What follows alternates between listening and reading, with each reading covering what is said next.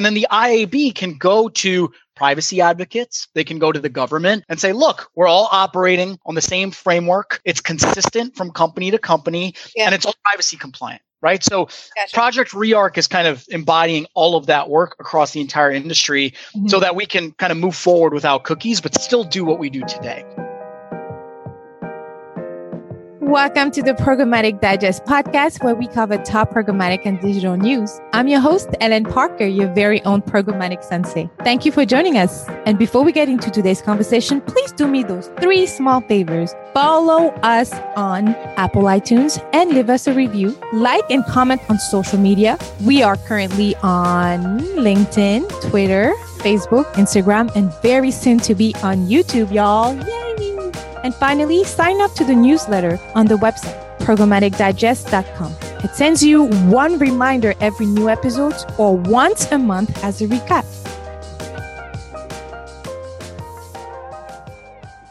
This week, we discuss Google's cookie deprecation and the major things happening to address it with Shiv Gupta from the U of Digital. When Shiv and I discussed this topic, it was before Google's most recent news that they would not create alternative identifier to track individuals' browsing behavior, and even casting out their doubt on the viability of email-based identifiers. So please be mindful as you listen to the major gems that Shiv and I are discussing. Thank you and enjoy. Welcome back to the Sensei's Corner, Shiv. We're so excited to have you back. I'm really excited to be back here. Thanks for having me. Yes. So I know you've been on the podcast a few times. You even co-hosted by yourself once. So we tested that and I'm looking forward to testing some more. But just in case someone doesn't know who Shiv is, can you just give us a brief introduction about yourself, who you are, and also what you do? Sure. So I have spent my entire career in the ad tech space. I started at a company called Ad.com back in the 2000s in their operations group, optimizing campaigns, running CPA campaigns, pricing deals out, working with salespeople. It was thrilling. It was a fun time. It was a cool first job out of college. Ad.com was owned by AOL at the time. And so really I was at AOL for about 10 years, moved into sales leadership, mostly on the programmatic and platform side of their business. From there, I hopped over to a company called Criteo, which I would imagine a lot of your listeners are familiar with. I was heading up their sales efforts for the eastern region of the United States for a couple of years out of New York. And then I started a company 3 years ago. I moved to the Bay Area. I got an entrepreneurial itch. And I started U of Digital, and we focus on bringing structured education to this industry for all the folks that need it, which frankly, I think is most of us. So that's kind of who I am. Yeah. And happy anniversary, because you just celebrated 3 years, right? I did. Yeah. LinkedIn reminded me. LinkedIn was like, hey, it's your 3-year. I started seeing the little notifications. Yeah. Oh, so-and-so has liked your 3-year anniversary. And I was like, oh, maybe I should post something about this. So yeah, I'm super thankful, excited, grateful for the ride that I've been on. So excited that it's lasted this long and excited to keep going. We're doing really cool things, and I'm just super thankful for the community that we've been able to foster as part of this company. Well, we've really enjoyed U of Digital. I think what you're doing is absolutely fantastic. You're definitely a leader in this industry, and I really wish you well. And I know it's going to be well. Like, it's only upward from this point forward. Like, you're going to continue making magic, and you have our support for it. Like I said, we're really grateful for the type of not knowledge, but also like the type of support you give out. So I think it just says a lot about you. So happy anniversary. I hope you got to celebrate a little bit. Yeah, I don't know about celebrating, but I'll take a minute and be thankful. And I appreciate those kind words. We couldn't do it without awesome folks like yourselves, Ellen. So thank you so much. It means a lot. Yeah. So, okay. So before we started recording, I told you that this was probably a selfish episode because I was out on maternity leave and I'm back. And the only way I was able to stay in touch with what was going on, because World War IV happened apparently in our industry, to say the least. So I was still receiving your newsletter. So for those who doesn't know, U of Digital has a newsletter. So tell us about your newsletter. Tell us how our listeners can get onto it, because I definitely think it's helpful. It's like a super nice and easy read. And I say nice and easy because I've read it a few times in the middle of the night, like 2 a.m. or 4 a.m. Some of us will relate to that comment. But tell us a little bit about how we can get to that newsletter, because it's really helpful. Yeah. So first of all, I'm sorry that you're reading about ad tech at 2 a.m. and 4 a.m. That sounds miserable. And I hate that I'm a part of that. But yeah, so our newsletter, to your point, we try to make it super simple, quick read, right? So 5 to 10 minutes each week. And the idea is like, there's so much stuff going on every day, every week in this industry. It's hard to keep up on your own. Like you could set up Google Alerts, you could read, the trades. But there's a lot of repetition. There's a lot of like complication. One thing we like to say is like this industry sometimes thrives on complication. We want to do the opposite, right? So in the newsletter, we want to make it simple, easy to understand. Like even if it's the most complicated stuff, whether it be about Flock or, the latest legislation around data privacy, whatever it might be, we write about that. We make it simple and easy to understand. We summarize the news and then we provide opinions just to keep it easy for everybody. And so if you want to access the newsletter, you can go to our website, uof.digital, not .com, .digital. /newsletters. And on that page, you'll see a coupon code or a promo code, 2MO free. And that will give you access to the newsletter for 2 months free. And if you like it from there, you could pick up a subscription for $9 a month and hopefully just expense it to your company and they won't care all that much. Right. I definitely think it's worth it. Like I said, it's very simple and I love your opinions. And then the memes are what gives me life. Honestly, that's why I kept me going. I definitely enjoyed the little humor in there, but it's very, very informative and very educative. So with that being said, I came across the most recent newsletter where you talked about the Trade Desk UID 2.0 being taken over by Prebid. And so I realized like, okay, so last I checked, we were still at 1.0. So I don't know when 2.0 happened. So break it back to just for myself and for the listeners who may not have followed through as well as they could have or as well as everyone else could have. Just break it down for us. So Google deprecation, we all know is going away in the next 6-7 months, give or take early. I think there's a Q1 2022, right? Well, 2022, I think they've been very unclear about when in 2022. Okay. So yeah, we don't actually know when. It might be a year and a half from now before cookies go away. It might be, 10 months. So we don't know. Okay. So give or take 2022, we might have, it might go away. So a few leading ad tech have come out or come forward with potential solutions. So I mentioned the Trade Desk UID, Unified ID, taking over by Prebid. Google had a few things within their sandbox. So I just heard very recently Flock, the case of Flock. I know that the IAB talked about Project Rearc at some point. So can you just give us like a good, almost like a definition and why it's important, why we should pay attention, or if we shouldn't pay attention to those big solutions out there? Yeah, absolutely. So I'll try my best to give everyone a really quick kind of lay of the land when it comes to all things identity. Okay. So you mentioned Google is deprecating cookies. Apple's already done it in Safari, right? So we already have this problem. Also, just identity is getting harder and harder, and it's more and more important for marketers.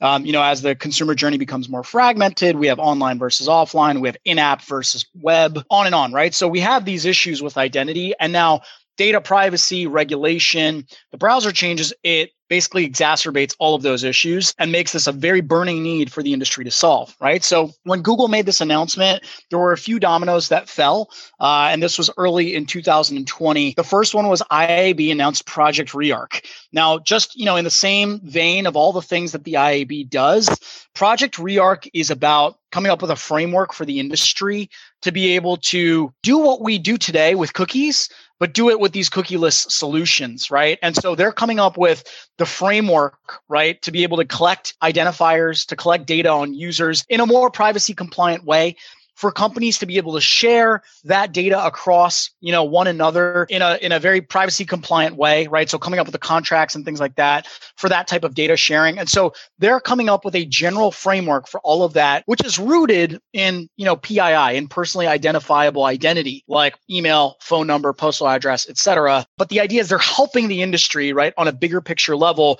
coming up with a framework so that all these companies that develop cookieless solutions can then adhere to that framework. And then the IAB can go to privacy advocates. They can go to the government and say, look, we're all operating on the same framework. It's consistent from company to company, and it's all privacy compliant, right? So Gotcha. Project Rearc is kind of embodying all of that work across the entire industry so that we can kind of move forward without cookies, but still do what we do today. That's number one. Then you have Google, kind of when they announced that they're deprecating cookies, they announced that they are going to be working on alternatives for cookies and something called the Google Privacy Sandbox. The Privacy Sandbox is a collaborative open environment for industry stakeholders to come in and basically propose mechanisms and technologies and ways in which we can keep doing what we do as an industry, right? Targeting, measurement, et cetera, but using some kind of new mechanism, right? That's not cookies. And so, Google has obviously contributed their own ideas into their sandbox. They've also taken contributions from companies like Criteo and Neustar and just other third parties out there, right? And so, fast forward a year, they are now kind of landing on some semblance of what they're actually going to do as a replacement for third-party cookies. Yeah. And the first step towards that is this announcement around FLoC. Okay. Yeah. The whole FLoC, and these are all bird themed. I don't know why they decided. Why is that? Yeah. There's FLoC, there's turtle dove, there's pigeon, there's fledge. We can go on and on. There's tons of bird themed ideas. I don't know why. I don't know what the idea there was. Oh man. But FLoC, so FLoC stands for Federated Learning of Cohorts, right? And FLoC, basically the concept is that in the future, without cookies, in Chrome, right, Google will universally enable some kind of new mechanism, right? But that mechanism will not get down to an individual user level, right? For, again, targeting and measurement purposes, it will operate on a cohort level, right? Where the browser or maybe some different companies can bunch people together into interest level cohorts and then do things like measurement and targeting based on cohort level information. And what that does, right? First of all, from a ad tech perspective, it enables us to still kind of do the things that we do today, not on a one-to-one level, but on a cohort level, which I think is okay. Yeah. But then on the flip side, what it does is it makes the privacy advocates feel better, right? Because we're not now getting down one-to-one. We're looking at groups of people. And, the theory holds that when you're looking at groups of people and you're obfuscating any specific information about those people, aside from just what cohort are they in, well, then you can't really reverse engineer your way to their identity, right? And that's where it's like, okay, now we're protecting people's data privacy. So that's FLoC. Should I keep going now? Should I go to Unified ID? Yes. So, all right. So let's just recap before we go to Unified ID, because I feel like all of them are very different, even though they are proposed solution to the same one thing. So Project Rearc was suggesting to go via email addresses versus a cookie identifier. FLoC is to group based on interest. So it's almost like it's just grouping them instead of having like almost a one-on-one. You're just having like a mosaic of interest targeting. So the way I understood it is more like on a contextual level almost. Is it? Keep me honest. I wouldn't say it's contextual. Because it's still about, what kind of sites people are visiting and then kind of bunching them together in these cohorts. It's just a lot broader, right, than what we have today with cookies. So it's even more broader. Okay. And now the treat is Unified ID. Yes. So let me just, before I talk about Unified ID. Sure. Yeah. I think there's a common misconception in our space that these solutions are mutually exclusive. So let me explain. So like Rearc, for example, as I mentioned, it's an industry framework. So I believe Google is actually seeking to comply with Rearc, right? With whatever they come up with, right? With the alternative to third-party cookies, it's going to be FLoC. It's going to be a little bit of this, a little bit of that. And all of that's going to come together to some new mechanism that Google creates for Chrome. That's going to be hopefully compliant with Project Rearc, right? In some shape or form. So Project Rearc should kind of, in your mind, serve as a foundation for all the new solutions that we're working on as an industry for the alternatives to third-party cookies as just something that all of those solutions kind of sit on top of to consolidate them, to unify them, to streamline them for the entire space, right? So that's how those things are different, but really kind of complementary in a way. Okay. So now let's talk about Unified ID, right? So Unified ID 1.0, as you mentioned, was Trade Desk's original identity solution. Unified ID 1.0 was very much based on some probabilistic identifiers, some deterministic identifiers, just like any other ID graph in the space that is not owned by Google or Facebook or Amazon, right? So they had to do a mishmash approach to figuring out identity. Now, Unified ID 1.0 predicated on third-party cookies, just like all the other identity graphs have been until now. Also, Unified ID 1.0, Trade Desk made it free for the industry to access. And so what's interesting about that is they got mass adoption, right? So tons and tons of companies, even some of Trade Desk's competitors use Unified ID 1.0 today. So that gave Trade Desk the seat to sit in, right?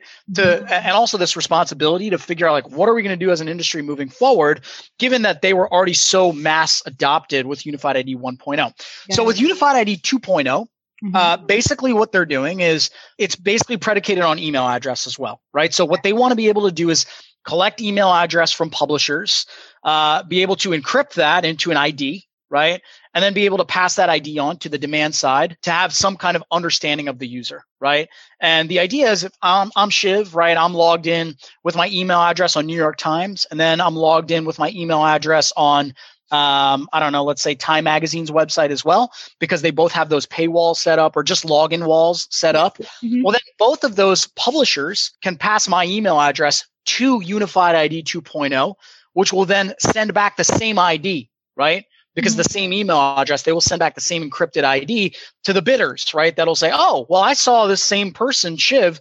They won't know it's Shiv. It'll just be a string of numbers. But I saw the same person, let's say 2 days ago on New York Times' website. Yeah. I'm seeing them now on Time Magazine's website. I know I've seen this ID a bunch of times in the last few days. So I kind of know what they do, what they like, who they are, right? And now I can bid on this ad more intelligently, right? Versus if I had no idea of who this person was. And so that's the general framework of Unified ID 2.0. Now, the key is it doesn't need third-party cookies. It just needs that kind of encrypted ID or email address passed in order to generate, again, a kind of a unified identifier that will be persistent across multiple publishers if those publishers can collect email address. So that's where the rubber meets the road, right? Because we know today less than 10% of the web is authenticated. Yeah. Right? Probably even less than 5% is authenticated. And maybe that'll increase a little bit, as we move into this new world without cookies. Yeah. Publishers will be motivated to put up those login walls and paywalls, but it's never going to become, a vast majority. And so, a Unified ID 2.0 is going to have holes in it, right? And that's why you're starting to see a couple of other things about Unified ID 2.0. They're making it open source. So it's going to be free, not only free, but widely available for anybody to grab. It's also going to be governed independently now by Prebid. Yeah, so that's fascinating as well. So last thing I'll say about Unified ID 2.0 is, just like we were talking earlier, IAB Rearc is the framework for the entire industry to build cookieless solutions on top of, right? Yeah. So the IAB can then confidently represent the industry when it comes to these solutions. Google's solution, right, is for Chrome specifically and for Chromium.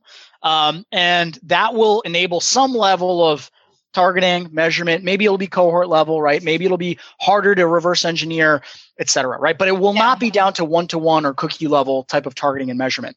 Okay. Unified ID 2.0 and some of the other solutions that look similar, let's say LiveRamp, for example, that look similar to Unified ID 2.0, those will be alternatives for Google's Privacy Sandbox solution, right? So Privacy Sandbox will enable some basic things for everybody to be able to use. But then if you have a cookieless solution like a Unified ID 2.0, that will allow you to get down to the specific person level, right? Without third-party cookies. And it will serve as an alternative, a better alternative to whatever Google's offering, within Chrome with what they're working on with Privacy Sandbox. So wait, you mentioned LiveRamp. Which one is that one? Because I was going to ask about the Tapad graph. Yeah, so LiveRamp has another prominent ID graph in the space. Now, ironically, LiveRamp and the Trade Desk are actually collaborating on Unified ID 2.0. So they're sharing data back and forth. They're augmenting each other's solutions, et cetera. LiveRamp still has their own thing, right, which is called Identity Link, right? And I'm glad you asked that question, because what we're going to see, I think, in this space moving forward is the Trade Desk's Unified ID 2.0 will probably become a ubiquitous identifier that everyone will have access to and everyone will use to just generate those encrypted IDs, right? And then you're going to have companies like LiveRamp come along, let's say Criteo, right? Neustar, all sorts of companies come along and basically say, hey, listen, we use Unified ID 2.0 to basically create the encrypted key, but then we have some of our own special sauce, some of our own proprietary data that we have sit on top of Unified ID 2.0 that makes our identity graph more compelling than the next guy's, right? So if you start kind of stack ranking the identity solutions in the space, I think we too often think about them as like just they're all competitive with one another. And if I were to kind of get one thing across to you guys in this podcast, it would be you have IAB REARC sitting at the bottom, right? Coming up with the specifications, the standards, the contracts, et cetera, for ID in the future. Then you have on one side, Google's Privacy Sandbox initiative, which will come up with some basic identifiers that everyone and anyone will be able to use within Chrome. As an alternative to that, you will have Unified ID 2.0, which will kind of become ubiquitous because it's open source and free. So you have all these companies joining in, LiveRamp, Criteo, all the exchanges, they're all partnering now with Unified ID 2.0 because it's free and open source.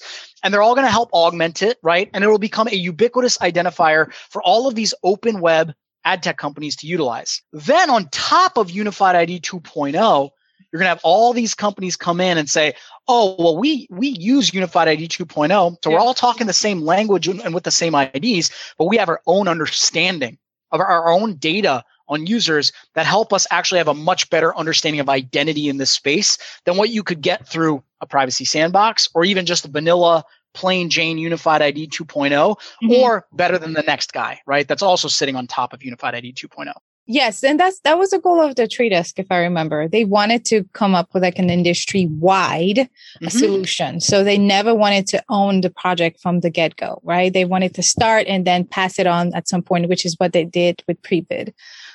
So I guess that's an optimistic point there. So quick question before we move on to the next segment. So what do you think is going to happen to the open web? Because you mentioned less than 10% of the web or the publishers ask for some type of like login. They have like some type of paywall. If, let's say, cookies disappear and the UID 2.0 continues to take on as much, right? More people. I'm interested even to work and look into it, to be honest, for like clients that are running with me, campaigns that I'm running currently.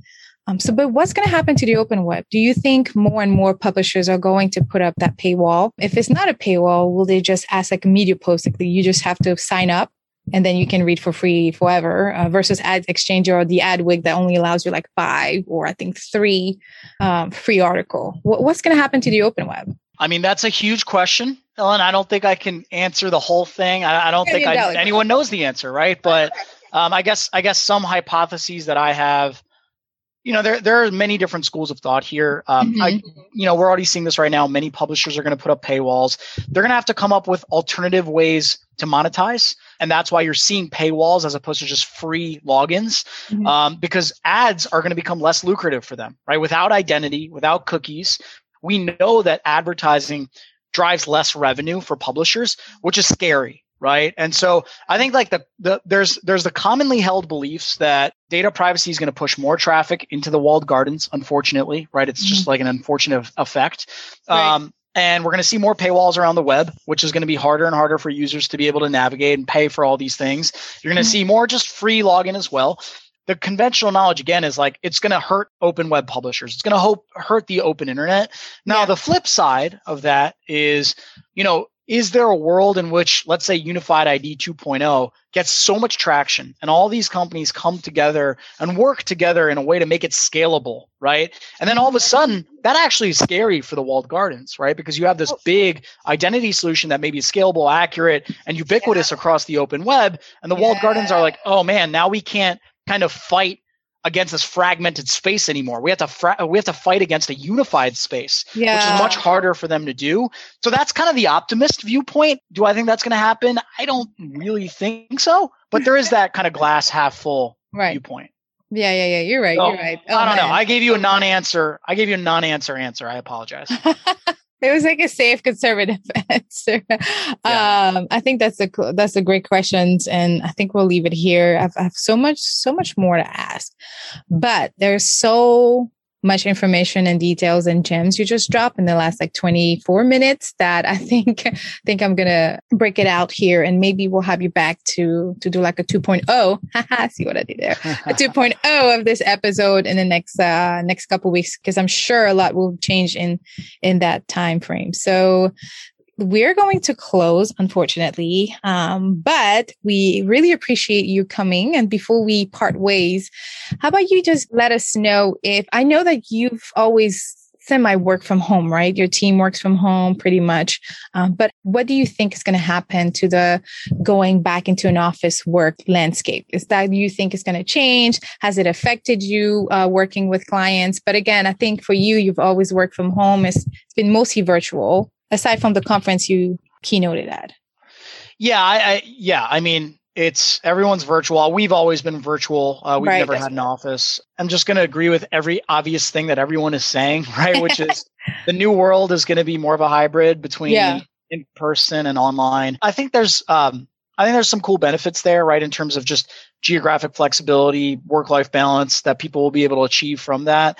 I think just personally speaking, from a training perspective, we obviously do a lot of education and training. Mm-hmm. I think one really cool benefit of that is I think the video kind of online culture has really improved kind of out of necessity versus what it used to be pre-pandemic, right? So I think my experience working on video calls or Zoom calls pre-pandemic was like, whenever there's a video call, people just take it less seriously, right? Some people are like, their camera's off, they don't pay attention, especially when it comes to training. Yeah, especially when it comes to training, right? Like people were just like thought it was almost optional in a way. Yeah. And now because of necessity, everyone's more focused and everyone feels a responsibility like, hey, this is our best semblance. This is our best representation of in person. So we got to make the most of it. So I actually think all the normal stuff that everyone's saying, I pretty much agree with. I'm not any pundit when it comes to like remote work or anything like that. But I do think it's fascinating that we just as a society have been forced to learn how to create productivity out of video calls. And I think, there's some negative effects of that, but I think there's also a lot of positive effects of that. And we're seeing that come through in the education and training space. So I'm excited about that. That's really cool. Thank you for sharing. And I think that's a good segue into my next question, which is related to work-life balance. So is there 3 things you can share, like advice to the listeners about, when I do those 3 things, I feel refueled, I feel rejuvenated. One of the guests shared that he just walks outside before he logs in for the day, just taking that nature, Gabriel Cohen actually. And then sometimes he'll just take a break and hug his kids. And then he definitely forced himself to cook at night. So he knows like when to stop, it's now night. So what's 3 things you do? Yeah. So this is probably pandemic related, but one thing, So one thing that I've found to be really valuable is you don't have to treat the workday like the workday anymore. I think and sometimes we're forced into it because of meetings and things like that, but we've got a 9 to 5. And in the past, we kind of had to do 9 to 5 because we were in person at an office. Right. And so now it's like, hey, if your first meeting is not till 10, take that first hour and go for a jog and work out. Right. Or this is crazy. I think people are going to think I'm crazy, but if you got an hour in the middle of the day and your kid's taking a nap, go nap with him for 30 minutes. I've always believed in middle of the day nap. Middle of the day naps are great, right? Yeah, they're awesome. So I find myself doing a lot of work at night, which, in the past that was kind of a pain in the butt, but now it's actually okay because I actually staggered my day. I took some breaks in between. Mm-hmm. At night after the kids go to sleep, I could spend 45 minutes or an hour knocking out a task. That's not a big deal. So I would just say kind of imagine your own schedule outside of 9 to 5. Yeah. And then I think that opens up all sorts of cool opportunities just around work-life balance, mental health, physical health, spending time with your family, et cetera. So that's number 1. Let's see, 2 and 3, other advice, make your own lunch in your kitchen. You just and have fun with it, because we couldn't do that. We were always going out, buying lunch or going to a cafeteria or bringing something packed. Just have fun with your lunch, watch it, eat your lunch while you watch some TV or something, watch the news or do something different. That's number 2. Number 3, work-life balance. I mean, this is an obvious one. Just keep moving, like stay mobile, get a standing desk, work out. I need to heed my own advice. Like after I had a second child a few months ago, I've not been good at working out. And as much as it's easy for me to blame my child, it's not his fault. It's my fault. You can blame them a little bit, okay? They take away sleep. Yeah, I mean, I've got a nanny, so like I don't feel like I can really blame him that much. Okay. But yeah, I'm going to give myself this advice. Like, got to work out, got to stay active. I feel like I've aged a lot in the last few months because I haven't done it as much. So just, keep your body moving. Okay. So in recap, you said take naps in the middle of the workday or in the middle of the day. Be creative with your lunch making every day in your own kitchen, and then move around. I think this is a common theme here. Just move around, exercise. It doesn't have to be any HIIT exercise. You can just go for a walk, anything, but stay moving. I actually do have a standing desk, and that's super helpful. I mean, invested in it like 3 or 4 years ago when I started working from home full time. And it's really helpful to work like when you're just feeling like the afternoon slump, thing on, and then you're just ready to go. But do you have anything on your reading list right now? On my reading list? No, I don't. I like stopped reading. That's also a big problem. I stopped reading. So like, I always feel really guilty when I see like, top 10 things entrepreneurs do. They always have like 5 books that they're reading at one time. Hey, guess what, Ellen? I've got 0 right now. Like I've got this Audible subscription. I've downloaded a bunch of books. Every new year, I tell myself, okay, I got to get back to it. When I started this company 3 years ago, I read so much, Ellen. I read so much. I read all these like business books, but I can't lie to you and say like I'm reading anything right now. I'm not. I'm not reading anything. Yeah, and it's absolutely okay. You should give yourself some grace. You've accomplished so much. There's a lot going on. So you should give yourself some grace. I encourage you to take a walk, like before you get back to work, or hug one of your kids. But yeah, give yourself some grace. I think you're doing a great job just educating us on this podcast right now. So we want to leave you with some encouragement, some grace, and then again, some big congratulations, because I think 3 is definitely something you should still celebrate. Even if it's just like taking another nap today or whatever, just take some time for yourself. Like I encourage that. Thank you. I needed that. Whatever that means. I like how this turned into a podcast about me trying to help people into like everyone just trying to help me. So I appreciate that. I needed that. No problem. That's what we're here for. We're all one team, one family. So thank you so much. Good luck. We'll have you back on the podcast for sure. Thanks, Ellen. Love doing this. I love what you're doing as well. This is an awesome podcast. Thank you for having me. And I'm excited about the next one. Sweet. Thank you so much for joining the conversation, and we hope you enjoyed it. Please do us 3 small favors. Follow us on Apple iTunes and leave us a review. Like and comment on all social media. Sign up to our newsletter on the website, programmaticdigest.com, which sends you 1 reminder every new episode or once a month as a recap. For any articles, topics, and the guest information, you can find it in the show notes on our website, programmaticdigest.com. Thank you, and stay curious, my friend.